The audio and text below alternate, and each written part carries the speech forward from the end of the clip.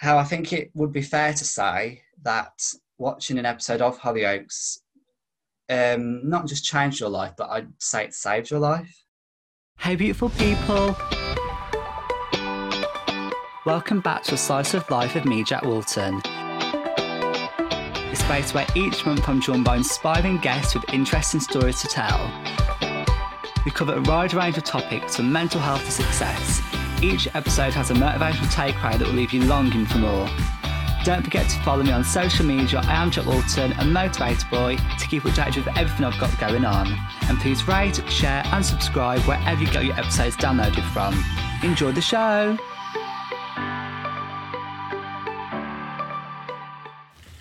Hey everybody, I hope you're all doing really well. Thank you so much, as always, for joining me this month for a brand new episode. What's going on? I hope you're all doing well and having a fantastic day.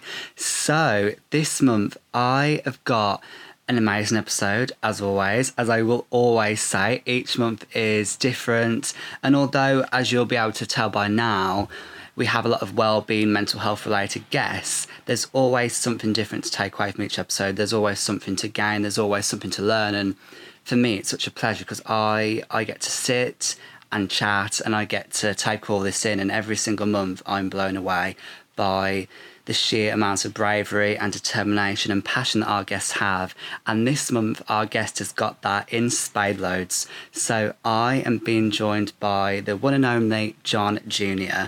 John Jr. is a mental health campaigner, he's an advocate, and he's just an amazing human being. Me and John actually had the pleasure of meeting in person last year up in Cheshire, in Manchester, where they live, and we just had the most amazing time. So during the episode, John speaks about his journey with mental health, the ups, the downs, the work he now does to campaign every single day, and really importantly, looking at Hollyoaks and how Hollyoaks changed and saved John's life. That is a really big statement to make. I'm going to leave you with that statement. Enjoy the episode, take it in, rate, share, subscribe as always, and yeah, on with the show. Hey, John Jr. Hey, you okay? Nice How to are see you? I'm good, mate. How are you? We're recording this in a heat wave, aren't we? So it's like 30 degrees where I am. It's like dripping off me. I know. How's your day been? Day's been good, actually, yeah. Read a book. Went to the gym, ended up forgetting my water bottle. And then I put my money in the vending machine. Yeah. To realise that it just took my money. And John. didn't give it me, mate. So I was literally doing cardio with a dry mouth. I felt like I was doing like a cracker challenge or something, you know what I mean? I mean, that's not fun, is it? That is not fun. It's not. My goodness. We managed to get past it, and I came back. Here we are to do the podcast with you. So thank you so much for having me. I appreciate it. You're so welcome, and obviously it's really nice because unlike a lot of my guests, we actually have met in real life. Yeah. Which was, do you remember? Was it last autumn? I think it was in between the lockdowns, wasn't it? I think it was October time, maybe. I think it was October time, yeah. Yeah, so I came up to Wilmslow where you live, and I think it was in World Mental Health Day, actually. You know what? Like that. I think it was because I printed some forms off. Do you remember Time to Change? The charity stopped. It's gone now, Time to Change. It stopped this year. And I printed them off. We did some photos, didn't we? So, yeah, I think it was it Mental Health Week? Yeah, I've still got the poster because it's laminated somewhere in my bedroom. It is somewhere. But, yeah, that was fantastic. It was a really cool day. And just, like, getting to meet you because we connected. I was trying to think about this earlier. It's not been very long. It was last year sometime, wasn't it? On Instagram we connected. Yeah, I can't remember who threw it. Did we meet through on a hashtag or was it through a post? It was through Tanya's stuff. It was through Tanya. Oh, right, okay, yeah. Her Instagram, yeah. That's it, yeah. So and here we are, the rest is history. So it's that's the one. It's so cool to have you on. Like, I just want to dive into everything about John and your journey and mental health, because obviously now you're such a big mental health campaigner and figure, and you're doing work literally every single day. All you need to do is go on your Instagram to see that you are constantly putting out support for people. You're there for people, and it's so amazing because you're doing all of this while you're also really suffering with all of your own stuff. So I think that to begin with is just fantastic that you're doing such a positive thing while also going through it also yourself. So yeah, I think hats off to you, John. Seriously. Cheers. Thank you. Appreciate that. Try and take the hat off, but I've got my headset on, so kind of be a bit stuck, but yeah. I mean, yeah, you literally have got a hat on. Oh, it's so funny. I mean, I think that's a really good place to start with you. Like, how did you enter like the mental health campaigning space? Like, how did all of this begin? Yeah, it all began, well, in August 2019, I got diagnosed with borderline personality disorder. Right. And after the diagnosis, I sought therapy, help. And my area, which is Cheshire East, unfortunately, you can't get the type of therapy that I need, which is dialectical behavioural therapy. So DBT. So I did a bit of research about it, and it wasn't available in other areas as well. So I did some more research, contacted my local MP, started a petition, and that's how I started. I wanted to change for myself, excuse me, and for other people. That's fantastic. So I went from being a campaigner, campaigning for my own campaign, to a mental health activist that is lobbying with MPs and working with charities to get this in Parliament, which it is at the moment. But because of the coronavirus pandemic, we've had a backlog and we're waiting, basically. We're on the back burner, back of the bus, as it were, you know? So that's how it started. It started for me being diagnosed with BPD and not being able to get the therapy and the treatment that I needed. So that's where it all began. Do you know what, that's fantastic. And the fact that you've done this campaign as well, like, tell me more about that. What's happening with that? How's it going? Because I've seen obviously like things you've shared online, and I've also signed it and promoted it, but it's so needed, isn't it? This therapy is so needed. Yeah, the therapy, it was actually designed for people with borderline personality disorder. Right. And then they've kind of mixed it up a little bit, and they're using it for like eating disorders, PTSD, bipolar, depression, people that have self-destructive behaviours, self-harm, suicide ideation, suicidal thoughts, planning of suicide, and people that attempted suicide. This therapy pushes for a more positive behavioural change. It is a type of cognitive behavioural therapy. It will save lives. I spoke to countless amounts of people on Instagram and off Instagram, professional, non-professional people that have had the therapy. And they all say that it is 95% successful. Oh, wow. To help people with suicidal ideation. Yeah, so it needs to be more widely available, Jack. It's life-changing, literally. It'll change your life. It's literally life-changing. And I think it's a hard one, isn't it, with therapy and access and things, because obviously if you have got the means to afford it, there's private therapy, but so many people now cannot afford to access private therapy. No. And I'm sure you have messages all the time from people who are really, on waiting list with the NHS and trying to get therapy. And I don't know the actual the insight, so maybe you could let us know. I mean, it's quite a while, isn't it, to wait for therapy through the NHS? Yeah, so basically what happens is you get referred to talking therapies. Right. Every primary trust is different. But it's mainly talking therapists you get referred to. Firstly, they offer you an assessment to see, if you fit the categories for different things. There's different stages, like stage 1, 2, 3, and 4. Stage 1 and 2 is like CBT, your cognitive behavioral therapy, things that can help with like anxiety and depression. And then you go up to like complex services, which is stage 3 and 4, which is more like people have got like BPD, PTSD, OCD, schizophrenia, people that have self-destructive behaviours.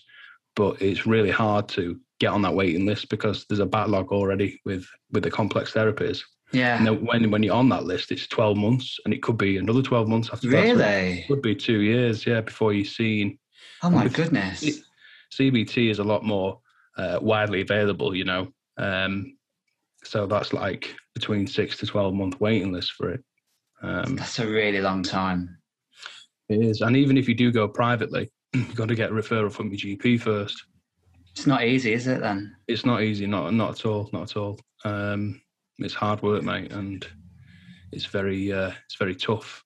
No, it is. And I think that's why your campaign is so important. I mean, obviously at the moment, like you say, due to COVID-19, there's a bit of a delay, but what do you see happening next? Because you've had so much support from your MP as well. So that's going really well, isn't it? That's really positive. It is, yeah. We had a response from Dean Doris, who is the mental health minister. Amazing. Yeah, we had a response from her.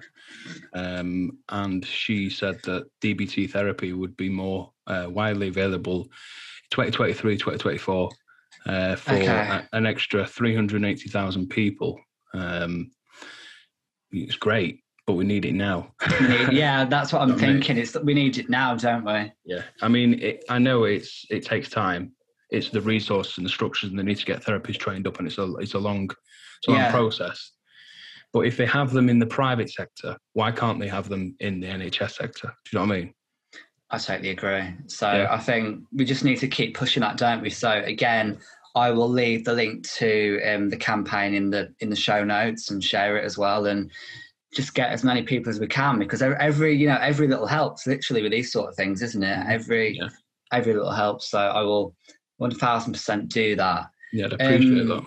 Of course. As a sideline to that, you speak a lot about your borderline personality disorder. How does that manifest for you? Because I'm not as educated on that form of poor mental health. Mm-hmm. So how does it show up for you? Or even just kind of explain what is it like for you with that? Because I know for you, and we can maybe this is a good way to delve into your mental health, because there's not just BPD going on, is there? There's other things going on as well. There's multiple things: depression, anxiety. I've got OCD, intrusive thoughts. A lot. When we went out for that meal, did I use a knife and fork, or did I use some tongs? I can't remember. It was a knife and fork, but obviously it was things like we're touching and stuff. So we have to be careful, don't we, with that? Yeah. I can't touch things. Or if you touch something, or did we share a garlic bread? I can't remember. We did. It was lovely. Yeah. What did I say to you? Like, don't touch that side. Which bit? Yeah. We did all that. Yeah. Yeah. No. Yeah. So that's part of the OCD. It's so annoying, just the intrusive thoughts and you touching, thinking I'm touching something, but. Yeah, so the depression, the anxiety, the OCD, and with the OCD comes with intrusive thoughts, germ contamination, lining things up as well. Got something called Klinefelter syndrome, which I was born with an extra X female chromosome. In turn, I feel like I'm in limbo constantly. I don't feel like a man and don't feel like a woman. I feel like I'm in between. Right. And then with the borderline personality disorder and PTSD, I've got a whole list, mate. It's like a shopping list, literally. Oh my goodness. And I think as well, so obviously I've not said it yet, but you choose to identify as they, them. Is that been a recent thing? Is that due to the BPD, or like you say, you were born with was it an extra chromosome? Yeah, an extra X female chromosome, yeah. Right, okay. Is that how the pronoun change came about? Yeah, I've always felt like I wasn't her or him. I've always felt like I was them. Right. Before I even discovered what gender fluid was. It took me a long time to discover what that was, And when I heard it, when I seen the definition, I was like, that's me. Wow, that's me. And I'm like... Isn't that amazing though, when you can relate to something? Yeah. That's so lovely because obviously... and obviously you're a little bit older than me, and when I was growing up especially, it was very, you're a man or a woman, and transgender wasn't spoke about, and that's only going back like a few years. I mean, now it's a lot more prevalent. So just to see that actually you don't have to fit into that certain box, I bet that was a really big turning point for you. It was a huge turning point. I only recently discovered what gender fluid was. I've always felt, don't feel like a man, don't feel like a woman, I feel in between. I always joke to people and say I'm superhuman because I have an extra X female chromosome. So I feel like I'm both sexes in one, but a bit more feminine, a bit more emotional. That's part of the Klinefelters, but it's also part of the BPD as well. So you're like, which one is it? But I don't like to label things, but... Yeah, I get you. And I think it's amazing the work you do on social media with that, because every day you're really you're documenting what you're going through, but at the same time, it's helping people to see that they aren't alone with their stuff as well. Like people that might suffer with BPD or OCD or anything else, you're really showing them, like physically, these are the symptoms that I'm dealing with. And I think, and I'm sure it was the same for you, when you start having intrusive thoughts, for example, or different behaviour, it must be really scary because you feel like you're completely alone, and like nobody else is going through it. So to have that coverage through your Instagram, it's making such a difference because people are just seeing, oh, okay then, so John's experiencing this, I'm also experiencing this.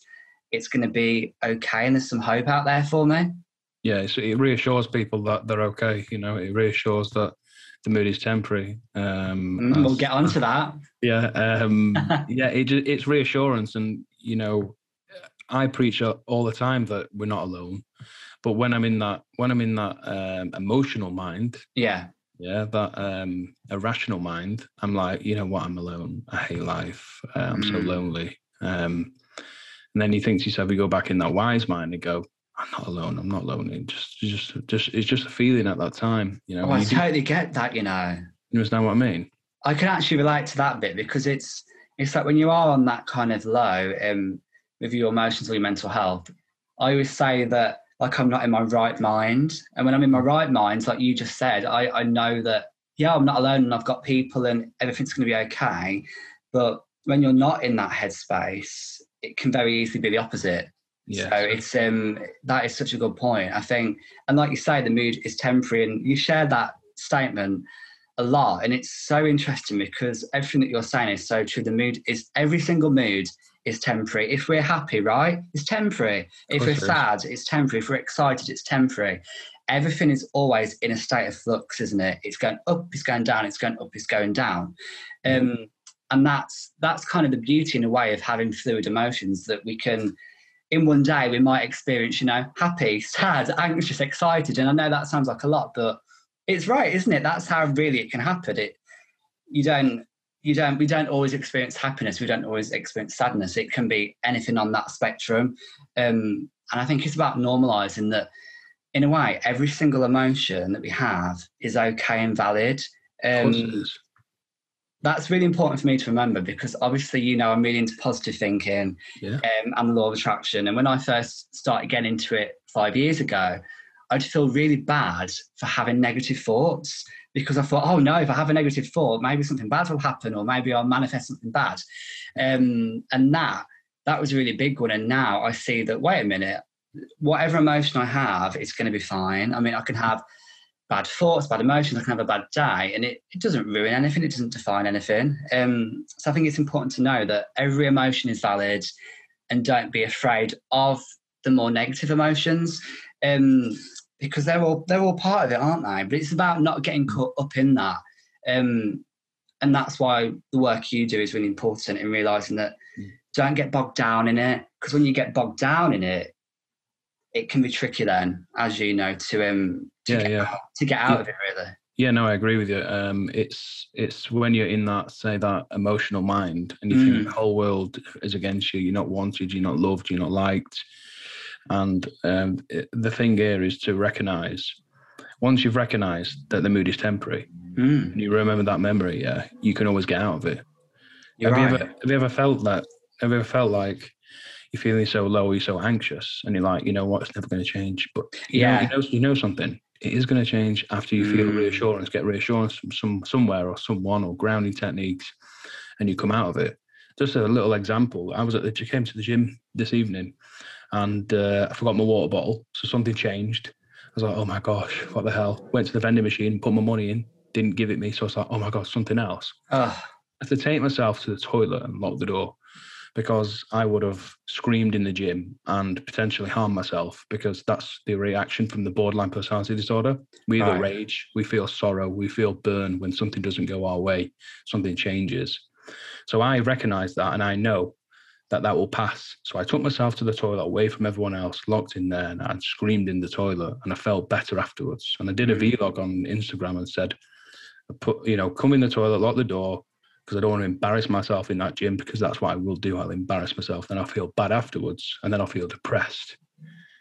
And then I calmed myself down and then left the toilet and did my session. I was fine. And that's the first time in a long time I've ever been able to do that. Wow. That's fantastic in a way, because you literally saw it all unfolding. So you took yourself away into more of a safe space, I guess. Yep. And you did what you had to do. Mm-hmm. And I recognize that the mood is temporary. And it is. Every time you keep saying that to yourself, keep reminding yourself, subconsciously, it sinks in.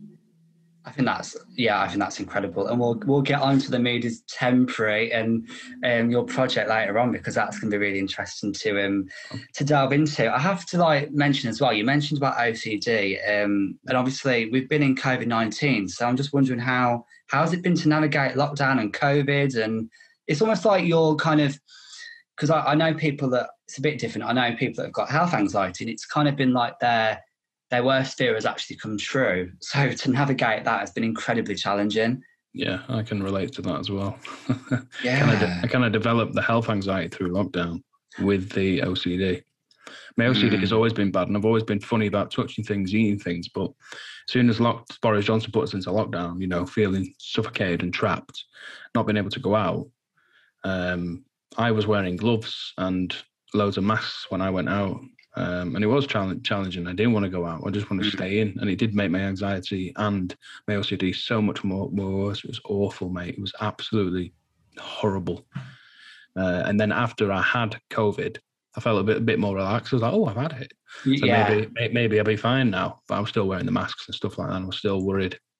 But yeah, the lockdown and the COVID, the pandemic, people dying and that, it really, really sent my anxiety through the roof. You're right. Yeah, it's been tough, hasn't it? And I think even if you don't have health anxiety, it's just been a very the energy everywhere has been so anxious. Obviously, we're recording this now and things feel a lot better, but not so long ago, in 2020, it was like people were crossing over the road to avoid each other. I remember that, literally going on walks outside and people would literally cross over rather than walk past me because they were, just anxious about the virus. So it's been a hard time, but I feel like hopefully now we're starting to move out of it. Fingers crossed. Yeah, hopefully. But got to be optimistic, haven't you? We have to be, yeah. Intrusive thoughts are like, it ain't going in nowhere. But anyway, I don't listen to it because it's not real. Do you know what I mean? No, I get you. So I can't believe I've not mentioned this yet. In the background, I see somebody that I know. I see him behind you. I see Charlie. Oh, yeah, Charlie's there. There he is, yeah. He's just chilling. There he is. How have we not mentioned this yet? So, John and Charlie's journey. It's Charlie. Tell us about how you met Charlie. Tell us who Charlie is, and then we can speak about the work that you've done together so far, because this is for me, incredible. I got to meet Charlie last year too, didn't I? You did indeed. How Charlie came into my life was I seen him in a shop window, all alone on his own, and he was gathering dust. It was disgraceful. Oh. The way he was treating him was disgraceful. So I went in and asked about him, and he said to me, he's not for sale. I was like, oh, he's not for sale? Okay. You'll have to come back at the end of the month when we, changing the stock and stuff. He's the only one left. So I was like, okay. So I bought him. And I actually bought him for my mum. It's an impulsive thing. So I bought him for my mum. He's been in my life for about 8 years now, something like that. Wow. I didn't realise it was that long. Yeah, 8 years, yeah. And she said, what's this you bought me? I said, it's for you. She was like, so impulsive thing. I was like, yeah, it was a silly thing. Anyway, cut a long story short, I went through a really dark, depressive stage and spent 3 years in my bed and not coming out of my room. And I started chilling with him, cuddling him, going to bed with me. When I was having a bath, he used to come and sit in there with me, and he used to he used to go how can he talk? And I was practicing things. I was going, and then I started doing the quack, and it started coming. So I was like, you know what, I'm gonna carry on doing that. So I was just talking to him, just, hey mate, how are you doing? I'm all right, thanks. How are you? Etc. And then after that, my dad died. And in 15th of March 2018, he died suddenly at home. in this room that I'm in. Feel more. Gosh. It is quite like crazy, but yeah, I feel more I feel very comfortable in here. I feel the whole energy, etc., etc. So it is kind of comforting in a way. And then after he died, I was with someone, didn't really work out, left them, and then I started John and Charlie's journey. And our very, very first journey was to Manchester markets in November, which would be 2019. Wow. My mum still got the photograph when we went, which is pretty cool. She sends it me sometimes saying, "Do you remember when you started that?" I was like, "Yeah." Thank you. Wow. And he was in a rucksack in my backpack, and we went to Manchester. Yeah. Got an Uber there, which was great. And the driver took us right outside the markets, and we just sat down, and I randomly started speaking to this armed police officer called James, and we're still in touch now, which is incredible. Amazing. And he said to me, "What are you doing with that duck, mate? Is he all right?" I was like, "Yeah, he's all right." He said, "He got any idea?" I was like, "No, mate, he's got no idea." And we just had a laugh, and he was like, we had a good chat, and he was telling me about his days and stuff and how he got into the police and etc. etc. And he was like, "You're not a COD geek, are you?" I was like, "I am," but he said, "So don't worry about it." He said, "Because I keep getting all these COD geeks telling me what weapon I've got, what magazine I've got." He said, "It does me head in. Does me head in." So it's nice to have a conversation with something a little bit rare and a little bit different, because he says you never ever see any guy getting about with a duck, trying to raise awareness of mental health. And he gave me a lot of confidence and a lot of advice, and I still use that till today. And do you know what I love about that as well? That one day in Manchester, since then, I mean, like, tell us about what's happened since, because Charlie has been on tour, hasn't he? Where hasn't Charlie been is the question. He's been everywhere. We got invited to Google in London. Yes. King's Cross. That was incredible. We went to YouTube Studios as well, and apparently you only get to go there if you've got, is it 100,000? It's true. Yeah. Subscribers, something like that. That was interesting. There was different artists there as well. So it was nice to meet people, but we couldn't take photos, unfortunately, because it was against their rules or whatever for socials. But it was great. We went to Google. It was absolutely incredible. It was so cool. I felt like an absolute G, mate. Oh yeah, bowling in with Charlie. But we kind of, because they're kind of impartial and they don't get involved with that mental health stuff, we kind of just went there as a guest, which was nice. I love that. It was great. Fantastic people. Lovely place. Yeah, it was very futuristic. Like, your face is your ID. You just look at this camera. You look at the camera and the gate's open. It's crazy, mate. Okay, now that's cool. Yeah, it's very cool. I love that. And obviously since then, even more's happened. I mean, what would you say was that defining moment for John and Charlie's journey? Because I feel like I know what you might say, but obviously some pretty major things happened, didn't they, with you and Charlie? And I guess you went from being really just kind of doing it yourself to then becoming known and recognised, and things kind of got the momentum grew really fast, didn't it? It did. So my very close friend, best friend, Carly Booth, golfer, we were chatting about my campaign and what we're doing and that. And I got introduced to Keith Duffy, that was in Boyzone. Wow. You know, we socialised together, meal together, drinks together, stuff like that. It was great. Told him what I was doing. He said to me, we're going on tour, him and Brian McFadden. Wow, yeah, nice. When they've left Boyzone, and they came together to make a band called Boys Life. Said to me, "You can come to one of the gigs. Come and bring your mum. Bring whoever you want." I was like, "All right, okay, no problem." Yeah, there was no mention of this, of me going on stage. That we'll come to that bit. So he said, "Are you going to bring Charlie?" I was like, "Yeah, I'm going to bring him 100%." So I did. But before that, let's just rewind a little bit. I sent a load of emails out to local businesses in Winslow to tell them what I'm doing. I'm raising awareness for mental health, blah, blah, blah, blah. I sent one to Tanya Bardesley's boutique in Winslow. Yes. I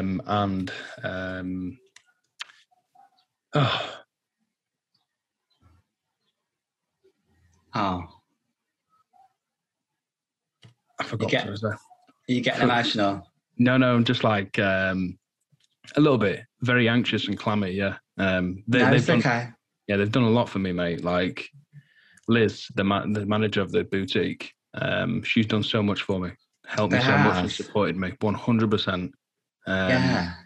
And because of all the hard work and the help that her and Tanya have done for me, I said to Liz, would you like to come along to the Boys Life concert? Be my guest. So she came. It was incredible. And then like halfway through the show, Keith Duffy was like, I just want to change you up a bit. I was like looking around at my mum and then Liz is like, what's going on here?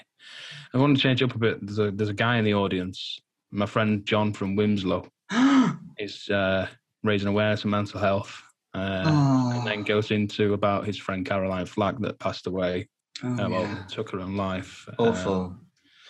So he spoke about her and about what was been going on with that and about myself. And then he was like, where is my friend John? Where is he? And then this big spotlight came on. I was like, oh my gosh. Wow. This big spotlight came from nowhere. Where is he? And I was like this. And he's like, where is he? Where is he? Where is he? So I got Charlie like this, said, there he is. Get down to the stage now. Come on the stage now, my friend, and all this stuff. So went down. Took me forever to go there, but I got there. And I had no confidence then. I had no confidence whatsoever. I couldn't speak to anyone. I would get red. I'd get upset. And getting up on that stage was the most scariest time in my entire life. Talking to thousands of their fans, you know, it was horrible. And he whispered in my ear and said, you're going to change the world. You can do this. So I did. And I told people what I was doing, and he was telling people that I was struggling with mental health. Getting on stage as a guy, I know I don't define myself as a man. I define myself as gender fluid, but getting on as a man, you know, people in the audience see a man. Yeah. I stood on that stage and told them that I was struggling with my mental health and struggling with life, and telling them what I'm doing with John and Charlie's journey, what I'm doing to help the people, serve the people. And I did it. And mate, I'm not kidding you. I felt like I was on a cloud. I felt like my body wasn't even there. It was just my spirit was speaking. It was crazy. That makes sense. It was the most weird experience. And afterwards, I sat down and I was shaking, physically shaking. I could not believe what I did. And from that day, I had so much confidence, mate. And my confidence went straight up. I had low self-esteem before I got on that stage, and after it, I had no self-esteem issues. I had no low confidence. It was all high and all positive. It makes sense, though. Do you know what? It makes sense because prior to that, doing something like that would have been your worst nightmare. To actually get up. Thousands of people. Obviously, I've seen the photo, so I'll include the photo, a link to it, because the photo is amazing. You can just see a sea of phones and light and people behind you, like thousands of people. It's beyond. I mean, to get up and do that. It was my biggest fear, mate. My biggest fear was to stand in front of people and talk. I hate it. I hated it when I was a child. Yeah. I hated it when I was an adult. I hated it. And now I love it. And I will talk to thousands, millions of people and tell them that they're not alone. And I'm here fighting for you all. And do you know what I love so much about that? You've got such a bigger purpose. And I think the concert that night, to me, that was the real turning point for you. When I look over your journey since then, that was the real, that light bulb moment, something happened that night. And since then, something switched. I feel like something inside of you, somewhere deeper of it in your core, really switched onto this. It's almost like, because you've got such a purpose to help other people, the fear of that judgment, because I've had that fear of being judged by other people and what they're going to think of you, it almost dissolves when you actually have that bigger purpose, because you don't really care. You just want to get your message out there as much as you can. So that fear, it kind of just creeps away and it kind of just dissolves, because you just want to reach as many people as you can. So yeah. And I will say, before I got on that stage, I was worried about what people thought, think of me, how I dressed, how I looked, how I spoke. And you know me, raw and real. After that, it completely changed me. I felt like a new person. Wow. Something walked inside me. Yeah. Yeah. The new came and the old went. And I can't explain it to people because they go, okay. No, I get it. I totally get it. It was a big turning point. And obviously, from there, you did lots of work with Tanya, which we spoke about for the purpose of this. Tanya's on The Real Housewives of Cheshire. Tanya Barsley, she's fantastic, isn't she? And obviously, through her, like, other things have happened, haven't they? You've done stuff with Lad Bible and all sorts. Like, tell us about the different, like, campaigns and the work you've done since, because there's been all sorts of names flying about. Yeah, we've done all sorts of things. So after the concert, Tanya's team Tanya said, you create this wellness hub together and do it together, run it together, do like little pop-up event things. And we did that. I went to one of them called Box Football in Cheadle. Oh, cool. It's like an indoor football thing, and everyone had like a stand. There was like a lady that did like reflexology, nice, a lady that did like massage, a lady that did like sporting clothing, stuff like that. And then there's like Tanya stuff, like a lot of like the candles and a lot of oils and stuff like that. Cool. That they sold and stuff like that. And then there was me and Charlie, and we were just speaking to people about mental health. And that was so cool, man. So we like came together and created this wellness hub, and we did something online, but because of COVID, it kind of all stopped and crashed and kind of things. So we didn't really pick anything back up from that. But hopefully, when all this blows over, we can start going to more events together and start doing more speaking and stuff. So yeah. That's going to be incredible, and I'm going to be coming back up to see you as well. And I think me and you will maybe do a few things. I can see that for sure. We've collaborated before, haven't we? So it's always up for it, John. To be honest, because we're very aligned, aren't we, in terms of what we want to do? And I think it's interesting because for us being friends, I would say you kind of got into more of the spiritual side, which isn't for everybody. But I know you've really you've started exploring the spiritual side of life too, haven't you? How's that been going, like spirituality? How's that been going? Yeah, it's crazy. It is. Crazy good. Yeah. I wasn't a believer, and now I am. When you have things done to you and things are performed on you, and you open your eyes and you see things, you feel things, how can that not be there? When a room was light and then it's suddenly dark and it's daylight, that doesn't make sense, does it? It was crazy, amazing. And I'm actually having another Reiki session tomorrow. I can't wait. Are you enjoying the Reiki? Is it benefiting you, do you think? Yeah, it's definitely benefiting me. The chakras and all that. So my heart chakra and solar plexus chakra is a little bit closed, a little bit blocked up because of like relationships, friendships, grief for the heart one. Makes sense. And then the solar plexus one, like a little bit of negativity, but a lot of positivity. The thing like, trying to juggle it about, but whatever. And honestly, we could do like a whole episode just on chakras and Reiki. So I've actually done my level 1 Reiki now. So I'm not sure if I told you this. Yeah, so I've trained in Reiki. So I might give you some Reiki at some point.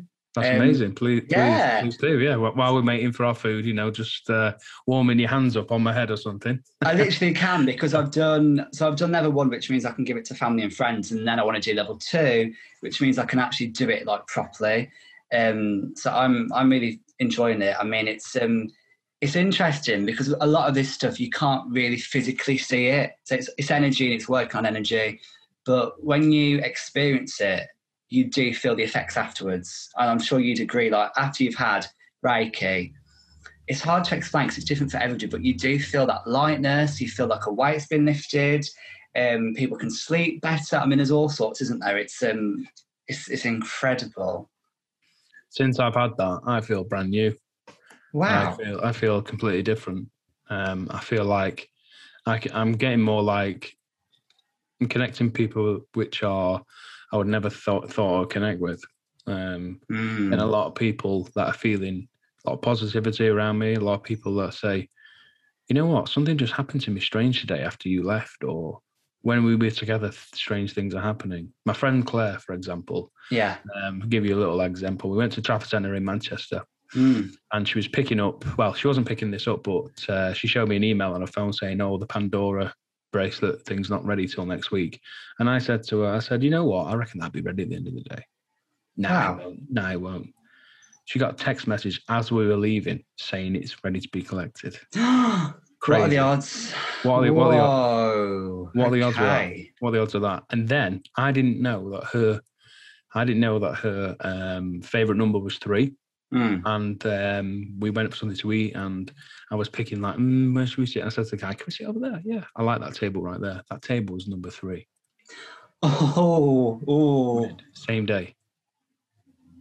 Oh my goodness, what are the odds? I mean, that in itself. Do you know what though, John? In a way, a lot of this makes sense because you do attract people and you do attract things like based on your energy. So now that you're doing a lot of this work, your energy will be shifting. So you are going to, like, as you said to me on Instagram a few weeks ago, you are attracting more spiritual people into your life. It makes sense because you're putting out that vibration and you're now connecting with people that probably, 5 years ago, you wouldn't even be friends with. No way. And it's a really, it's a very interesting way to look at things. High vibration, low vibration. You look at food. Yeah. Alcohol, low vibration. You're Whole right. grain foods, high vibration. Why? Because it's natural and it's good for you. Alcohol isn't. You know what I mean? So anything that's bad for you is a low vibration. Anything that's good for you is a high vibration. Here it is. It's the same with people, isn't it? Positive people are high vibration. Negative people are low vibration. And they're just going to bring your mood down. So you pick where you want to be in your life, high vibration or low vibration. It's very interesting. Since I've had that, since I've had it 2 weeks ago, my whole life's completely changed. That's amazing, John. Yeah, it's incredible, mate. I absolutely love it. It really is. And we'll speak more about that off the podcast as well, because I'm just interested to hear how it goes. And it's just beginning for you. The journey is literally just beginning. So definitely 1000% keep you updated on that. So speeding up to this year, to 2021, I have to mention Hollyoaks, to be specific, Hollyoaks in real life, and how I think it would be fair to say that watching an episode of Hollyoaks not just changed your life, but I'd say it saved your life from speaking to you personally. Yeah. It has. I wouldn't be here now, mate. I'd be dead, and that's real talk. Speak to us about that. What would you like to know? Everything. Yeah, take us back to the beginning with the Hollyoaks episode and what transpired.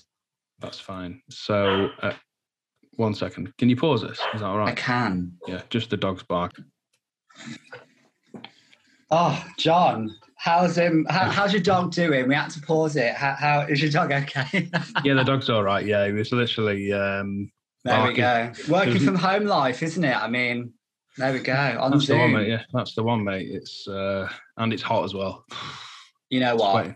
It's hot. I mean, John, the best thing about recording this remotely on Zoom is that I'm here now, but you can't see from the way I stand. I've got my shorts on and I'm just kind of like airing myself, and it's great. So, there's benefits to doing it on Zoom. Yeah, no, I get that. No, it's all good, man. It's all good. Yeah. So tell us about Hollyoaks.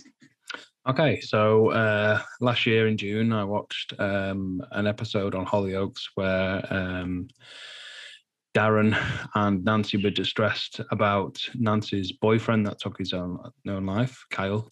He committed suicide. I'll run through what went on if you'd like. Would you like me to tell you how the storyline pans out? Yeah. So Darren was at the door with a police officer and they were both distressed and they came in to speak to Nancy. And Darren approached Nancy and said, "I've got something to tell you. Kyle's taken his own life," and she didn't believe him. She was in disbelief. And Darren was like, "I was there, saw him. It was too late. I would have saved him." And they were both distressed. And from the police officer at the door, it sort of like did something to me. He was like, "Oh, what's going on here? Imagine if that was my brother or my mum at that door." And then when Darren and Nancy were distressed to each other, the penny kind of dropped in a way, if that's how I can explain it. Like, it was like like a gut feeling. Like, oh, imagine if that was my mum being told that I was, I took my own life, basically. And then that basically stopped me from considering my plans that evening, I was going to take my own life, and I rang Samaritans in disbelief. And they're a listening service, so they can't give any advice, which was great because I just wanted to ramble on. And they were incredible. They helped me just by listening. And I went out for a bit and was like, what the hell was going on? I felt like I was trapped in a tiny box. Like, imagine a bear like holding onto you, and then you like that release gone. When I seen them distressed, when I seen Nancy and Darren distressed, that release, and I was in disbelief and I didn't know what was going on, because it was the emotional mind, the depressive mind, you know, that wanted that feeling to stop. I didn't want to die. I just wanted the feeling to stop. And I'm so glad that I'm here to share the experience with yourself and help the rest of the world in doing so. I'm so glad you're here too. And I just wanted to say thank you for being here, because I just have so much. I'm getting emotional. It's okay. I have so much respect for you, because really, in hindsight, if it wasn't for you watching that particular episode on that particular night, you might not be here now. That episode and the way it was portrayed, and I think you said it best, where because you saw how distressed they were, you immediately put that, you put yourself in the shoes of what your mum would be like, or your brother, or your friend, or just everybody who loves you. And then you realise, like you said, I don't want this. I just want it to stop. And I hear that a lot. I really feel that it's really about, I want this to stop, whether it's the thought or whether it's the emotion. I just want it to stop. And you don't want to die, but that's the only way out you see fit. You know, that feeling will stop if I take my own life. That's the only way I saw it. And I was going past my mum like I was fine, going past doing my stuff online with my work and that, campaigning, acting like it was all right. But really I was, you know, going out, getting stuff and et cetera, and acting like it was okay. You know, sitting down, eating my meal, and mum was like, yeah, it's cool. Talking about her future plans. I was like, yeah, can't wait, et cetera. But really, you know, You're really struggling. I was struggling, yeah. And because of the work that I do at the time, a lot of people see me as a role model. Imagine me opening up back then. This is how I thought. This is how I was thinking. I've got issues. I want to kill myself. I want to take my own life. You know, I don't want to be here anymore. I felt like a failure. So I wasn't going to say anything to anyone, and just continue with my plans. And it was really ironic because seeing that played out was how I was feeling inside. And it was, you know, looking back at it, I don't get upset anymore by it. I do get clammy and get anxious and stuff, and, you know, get a dry mouth talking about it, but I'm not over what happened. But like, when you talk about something that's like that more than 3 times, the psychiatrist, Gareth from the Welfare Line Pictures, was speaking to me about, when you go over your experience more 3 times or more, it doesn't affect you like it did. And it doesn't. I feel so comfortable and confident talking about that with yourself. I feel like more confident now than filming with Line Pictures. I was so scared. I went to the toilet, cried my eyes out, saying to myself, I can't do this. And then a little person in my voice, a little man in my head was like, you can do this. Go and help them people. Look at that camera. Go and smash it. Because you wouldn't be here if it wasn't from them people in that room. You're so right. And that leads on well to speaking about Hollyoaks in real life. So this is interesting, because isn't this funny? I had the pleasure of getting to promote this and be involved in this campaign. And do you know what's really funny, John? So I was asked to take part in this, and they said it's for a guy called John Jr. And I was like, wait, this is my friend John. This is John. Yeah. And obviously I had to keep this from you. I couldn't tell you until I had to do it and promote it on Instagram.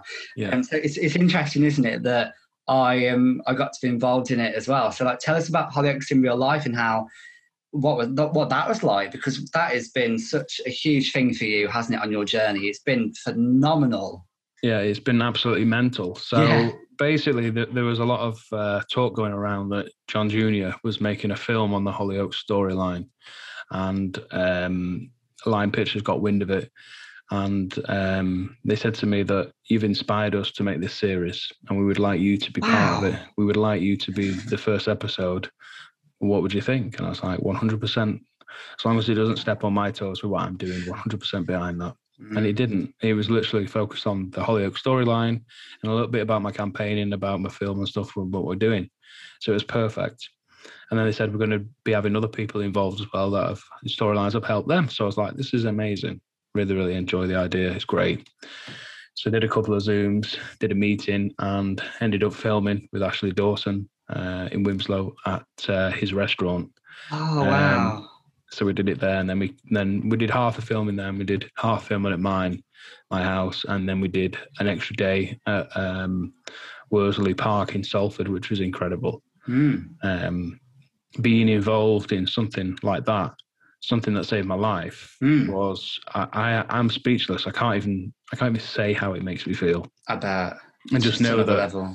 Yeah, it is just another level, and I can just say that it helped me and changed my life, and it was one of the most greatest experiences I've ever done. Yeah. And it was a pleasure to promote it and also to watch it. Like, what was it like getting to meet the actors? I bet that was so cool. Yeah, that was pretty crazy. We were like, I was like, this is bizarre, right? Ashley, he's like, what? He's like, I love you. He said, I love you as well. I said, we better not say that on camera. Anyway, we did. We said we love each other, which we do. And I said, he'll always be a place in my heart, mate. Like, it was like, not in love, but like, I do love him. Like, he saved my life. He saved your life. Yeah. So I forever, owe him everything. But I don't, if that makes sense. I get it. We had a good laugh off camera. We all had lunch together, had a laugh and a joke. It was absolutely incredible. We exchanged numbers. He texts me regularly to see how I am. I got a phone call from him. And if you didn't know, that he was in a pop group a long time ago, years ago. Really? He's a singer, yeah. And it's really funny, actually, because we went to the same primary school. What are the odds? Wow. Yeah, it was crazy. And I was telling him about a song that I wrote and released on Apple Music, and I sent it to him. And he said to me, you need that. That needs to go in the Hollyoaks real life. That needs to go in there. It needs to. And we're speaking about him helping me making a track and maybe contributing to it as well in the future. Okay, now that's exciting. John, keep me updated on that. I will do, 100%. And then the reassurance mug that you know about, yeah? Yes. The reassurance mug, yeah? I see it. Yeah, John's shown us a mug for everyone who's watching on Spotify. Yeah, it's actually on the Hollyoaks documentary as well. Yeah. I'll leave a link to the documentary in the bio as well, because it's a great 10-minute documentary. It's really interesting to hear your story. And also, like, when you're explaining that, then to me, I feel like it's so surreal because it's a complete 360 experience. You went from watching it to then, meeting him, to telling him how he saved your life. I mean, that to me, I'm almost struggling to get my head around it. It's so surreal, John. Yeah, I mean, I don't think there have been a lot of people that have messaged me saying that storyline helped me, which has been so comforting and lovely to hear. But like going from, basically, I rang up BBC, Radio 5 Live, and I said, a suicide storyline saved my life. I want to share it with the world. So I ended up doing an interview with 5 Drive in December. And after that, they said, would you like to do an interview? Would you like to have a chat with Ashley Dawson and thank him for saving your life? I was like, you know what? 100%, make it happen. Make it rain, baby. So they did. In January, we recorded a podcast, which is on the BBC website and BBC Sounds. And from that, my whole life has changed. And other people's lives have changed as well. Because from that actual podcast that we did, I decided I wanted to make a feature film on it to help other people.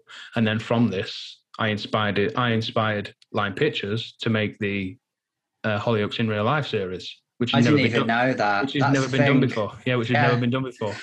I didn't even know that. I mean, that to me, wow, it just proves how, even when you don't expect it, you can inspire somebody, and then that can start a whole chain of events that led to this. And now those documentaries, Hollyoaks in Real Life, they will then inspire people too. And then it's just a chain reaction. It never really ends. And like I say to you all the time, I'm just, yeah, I'm in awe.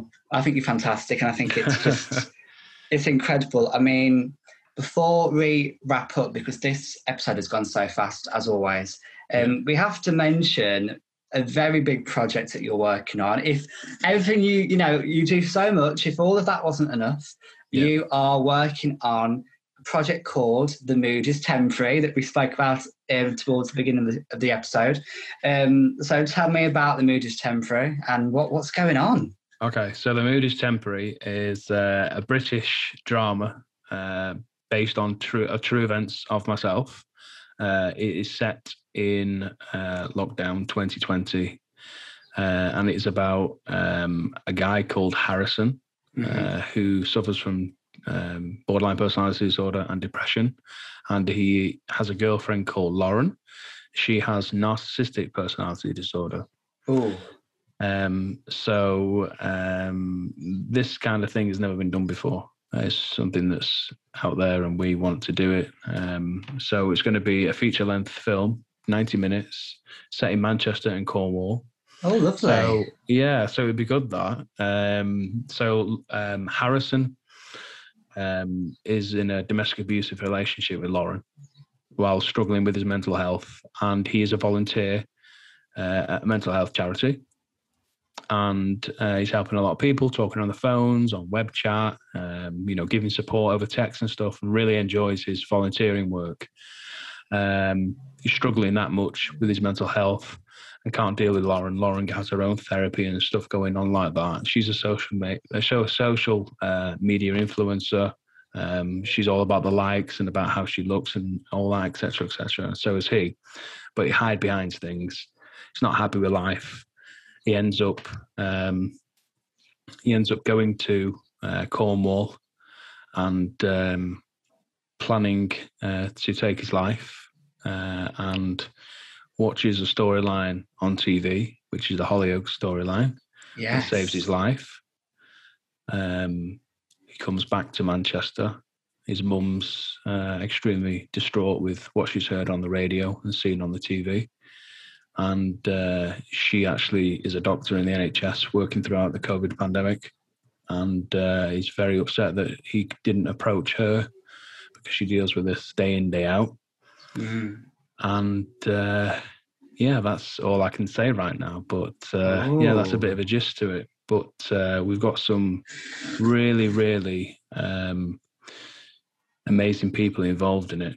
We have a script consultant called Angela Samata. She is the script consultant for Channel 4 and Hollyoaks. Cool. Oh, yeah, she lost her husband 11 years ago to suicide, and she filmed and presented BBC Life After Suicide, which was nominated for a BAFTA. I watched that. Yeah, did you see that? Yeah. Yeah. Oh, that was powerful. Yeah, so we've got her, and she's an absolutely incredible woman. She's like a second mum to me, a big sister, and very supportive with everything that I do.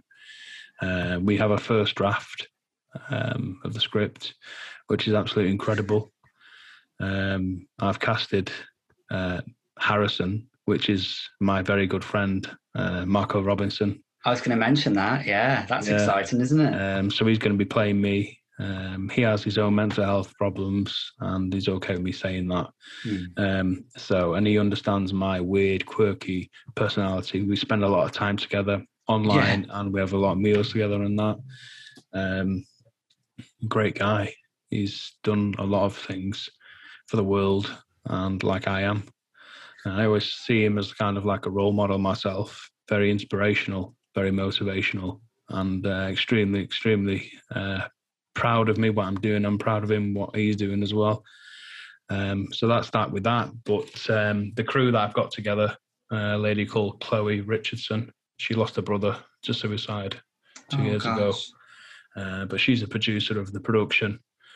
And then she's picked all the team from Falmouth, so in Cornwall, which is great. And I've met them all. We've done some videos together. We've met, teamed up. So yeah, we start filming next year in August 2022.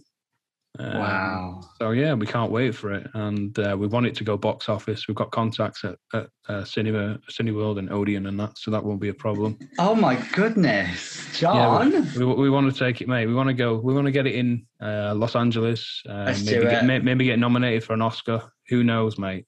Who knows? We want to go everywhere with it. John, this all sounds so exciting. I mean, all the work you do as well, and now you're actually making this happen. You are producing a feature film, and this is such an important film as well. I cannot wait to watch it. I'm just going to be there, like glued to the screen, watching the whole film. I'll share it as much as I'm able to. I honestly cannot wait. You've got an Instagram for the filming as well, haven't you, where people can like see all behind the scenes stuff? Yeah, they can see all that. Yeah, it's just the mood is temporary. Yeah, you can find it out on there. That's not a problem. So, I mean, I was going to play myself and direct it at the same time, but given the emotional stand from it all, I don't think it's a good idea to play myself. Yeah, so I'm just going to be directing the feature. So yeah, so we're looking forward to it, to be honest. Well, that's incredible, because you directing it, you can then make sure it's really happening from your perspective of how it was for you then. Yeah, because it's so personal to you. And I think that's why you've cast the right actors, really, because they all know you on that level. Because like everybody, we're all so individual, but especially you, John. I mean, having met you, you are so unique. We're all unique, but you are really unique, and it's incredible to get that connection across over on the camera. So yeah, I'm sure everybody will be supporting it. I cannot wait to watch it, and yeah, like keep us updated with that. Hey, 100%. You can come to the screening. I'd love to come, please. Yeah, bring a friend with you. It's I will fine. come to the screening. You can come. Okay, so yeah, you message me near the time and more, then we'll arrange that then. Yeah, that's fine, mate. I've said it on the podcast now, so that's it. There we go, guys. It's committed. John, I mean, you have been such a pleasure to speak to. Thank you. I just want to say thank you. I mean, we have covered such a lot of ground, from your story to your work to Hollyoaks to just such a lot. It's been, I mean, and the thing is, there's so much more we could speak about, but I think this gives, a lovely intro into you and what you're doing. And if people do want to connect, I'll leave all of your Instagram in bios below for your personal page and for the film. And you are such an approachable person. I know that if anybody right now is suffering, or even if people want to be educated on BPD, OCD, they might have a family member or a friend who's currently being diagnosed, they can message you and you can give them advice and, recommendations and support. And it's great to know that we've got that in you and so many other people, John. So yeah, thank you so, so much. Cheers. Thank you for inviting me to be your guest, Jack. I really, really appreciate it. Charlie's enjoyed it as well. Thank you, Charlie, as well. Thanks, Charlie. Say thank you, Charlie. There you go. That's all you're getting out of it. Oh, thank you so much, John.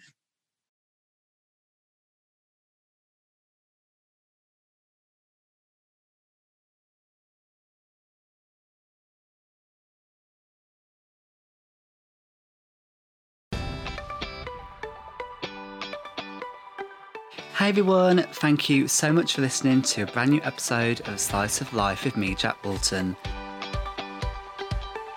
Please rate, share and subscribe on Apple Podcasts, Spotify, Google and wherever else you get your episodes from.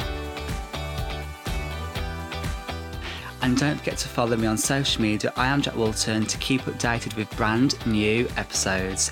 As always, thank you so much to this month's guest, John Jr., to our podcast producer, Callum Danes, and you, the viewer, for listening. I'll see you next month.